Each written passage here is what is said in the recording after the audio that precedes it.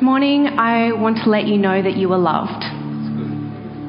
If you're feeling tired, if you're feeling weary, if you're feeling worn out, you are loved. If you're feeling angry or sad, you are loved.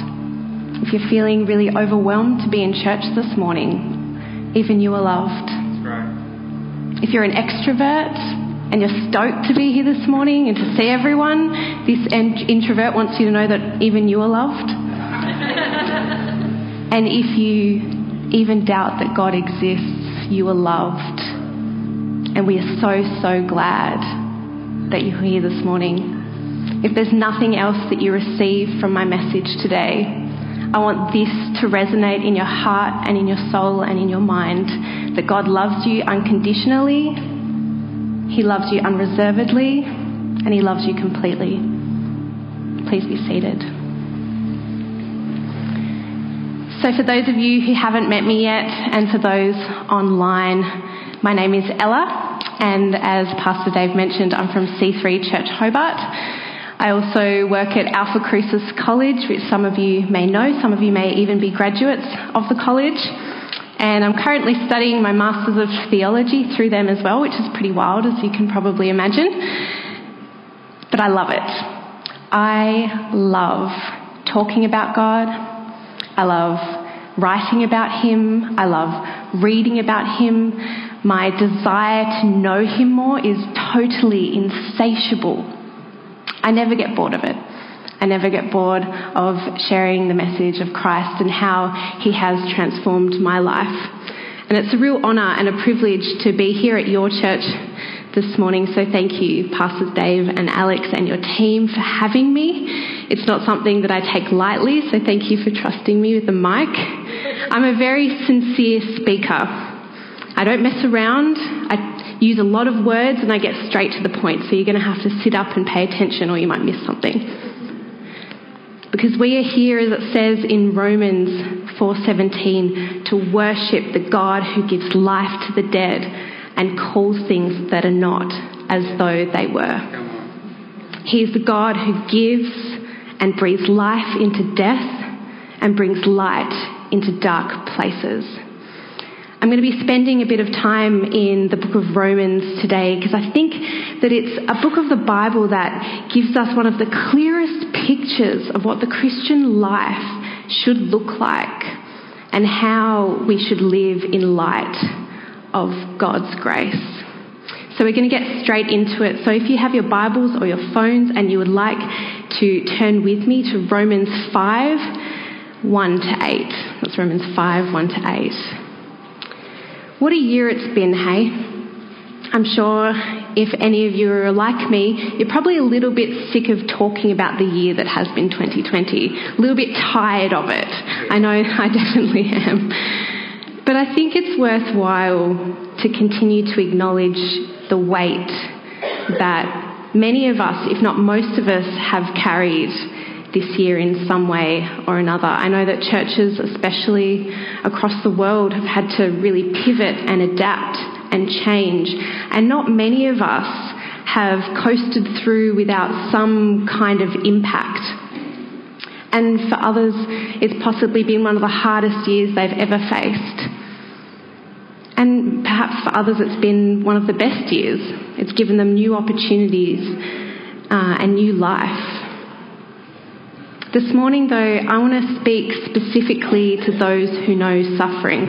And I'm not talking about Geelong supporters, but I'm talking generally, which, let's be honest, is most of us. Life is not without some form of suffering, but often we don't like to talk about it. It makes us a bit uncomfortable. They're not easy conversations to have.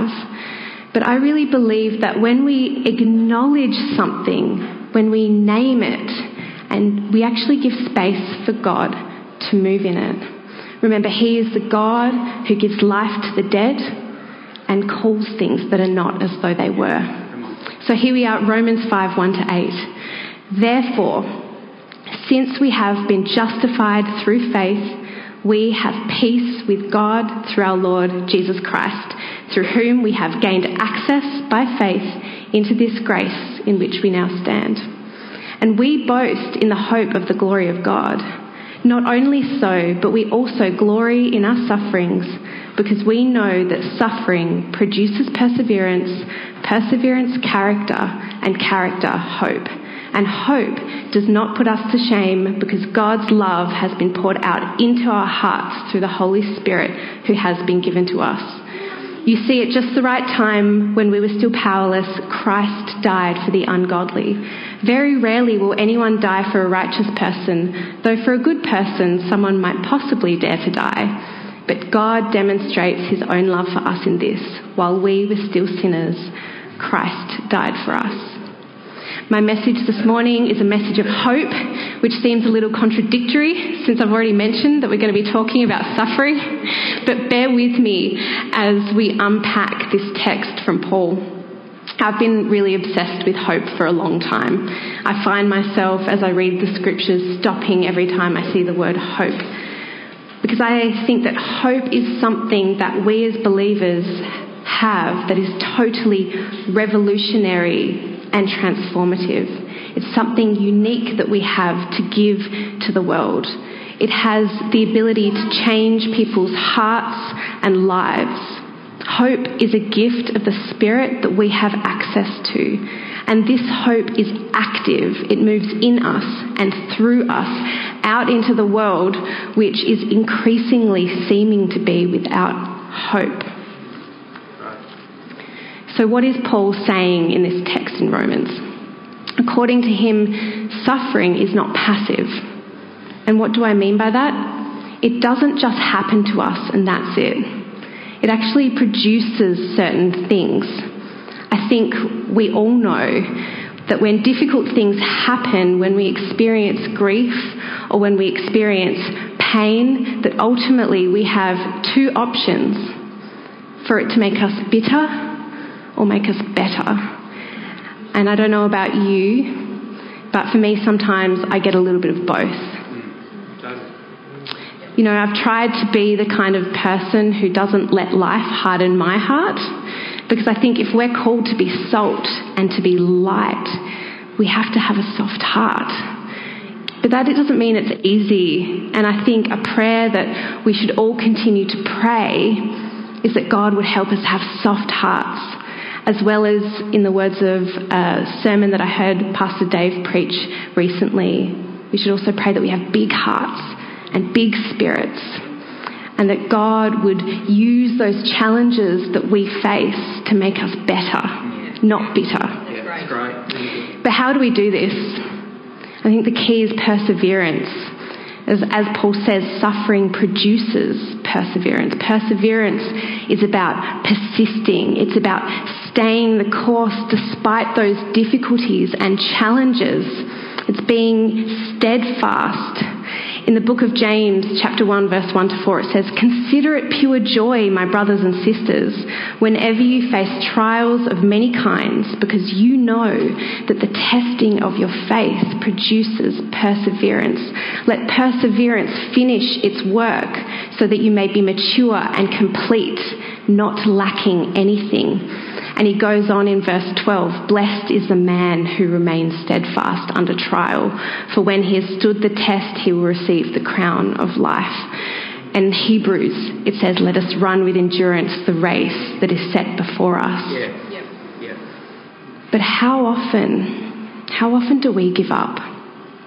From frustration, from offence, from disappointment, from feeling disheartened?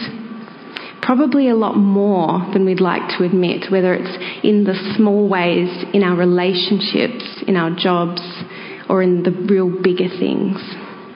I know that in my own life and in my own Christian walk, there's been times when I've wanted to throw in the towel, so to speak. I've felt lonely. I felt hurt by people. I've felt misunderstood. I've felt angry at God. I've sometimes wondered, is it really worth it? But then I've been reminded, as it says in Hebrews 10:23, "Let us hold unswervingly to the hope we profess, for he who promised is faithful."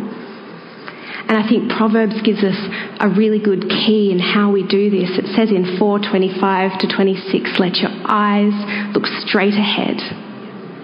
Fix your gaze directly before you.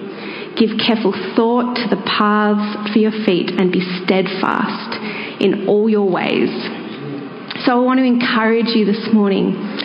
Don't let suffering and challenges that come your way in this journey of faith make you give up. Yeah, it's great. Come on. Stand firm. Be steadfast. Because fortunately, when we do that, God actually helps us even further. Next, Paul says in this passage that this perseverance produces character. Anyone who's ever worked with people, married a person, is in any kind of leadership or relationship knows that character is everything. Character is integrity. It is honour. It is faithfulness. It is respect. It is attitude. It's intention. Character is your habits. It is your motives. And it's your thoughts. So I think it's interesting that Paul ties perseverance with character. I know in my own life when I've decided or been thinking about whether to persevere or whether to give up, every single time that I have persevered and trusted God and not given up, it has instilled in me greater character, whether it's a better attitude or ability to remain optimistic, whether it's humility before God or before man, whether it's understanding and empathy to others who may be going through a hard time and who are struggling. When we persevere, God works in us and he also works through us. There's a guy named Eugene Peterson, which some of you may be familiar with. He's the man who gave us the Message Paraphrase Bible, and he also wrote many books for pastors.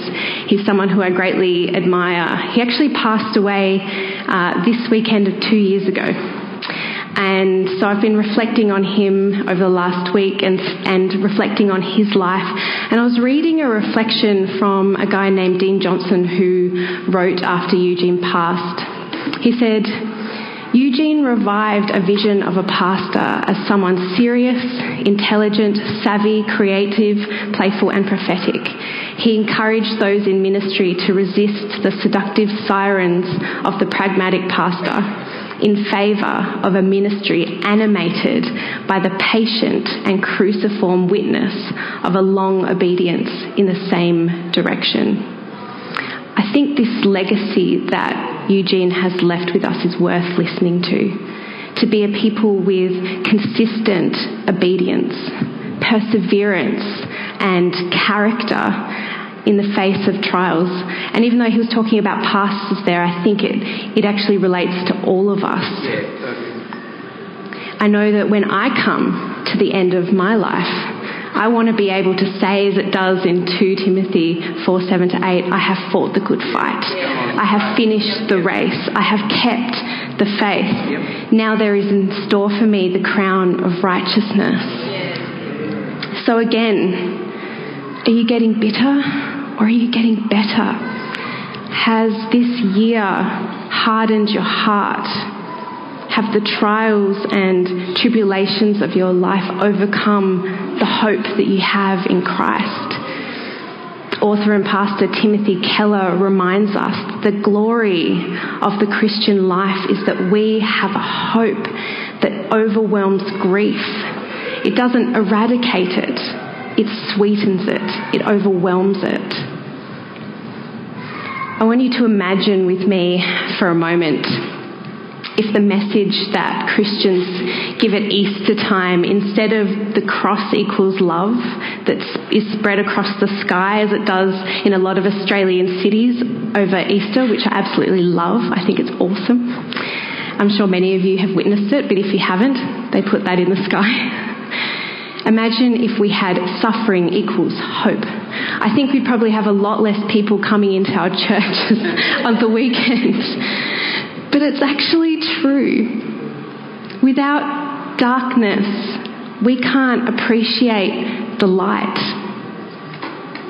You know, I think that when we begin to develop that perseverance and that character, that we start to see the hope on the other side of our suffering. And this is my main point this morning. The reason that this happens is that when you've started to develop these things, this perseverance and this character, you actually learn to stop looking at the suffering itself. You stop looking at the trials. You stop looking at the challenges. You actually start looking at God instead. You begin to see him through the lens of perseverance and the character that you've developed. You begin to see his hope shining through. Paul says that this hope that is poured into our hearts does not put us to shame. Yeah, it's good. God's love has been poured into our hearts through the Holy Spirit who has been given to us. The hope that we have received has no room for shame, has no room for it. I know that we often all have a reason to feel shame in some way, shape or form. I know that sometimes our sin can feel overwhelming, but we have God's love that has been poured into our hearts, and that in itself is hope worth holding on to. You know, we can't create wine without crushing grapes. Diamonds aren't created without extreme temperatures and deep pressure, and pearls aren't made without any irritation. And I think that our best selves, the believers who can be salt and can be light in this world, aren't created without a little bit of pain, a little bit of suffering, a bit of grief, a bit of pressure, and a few challenges.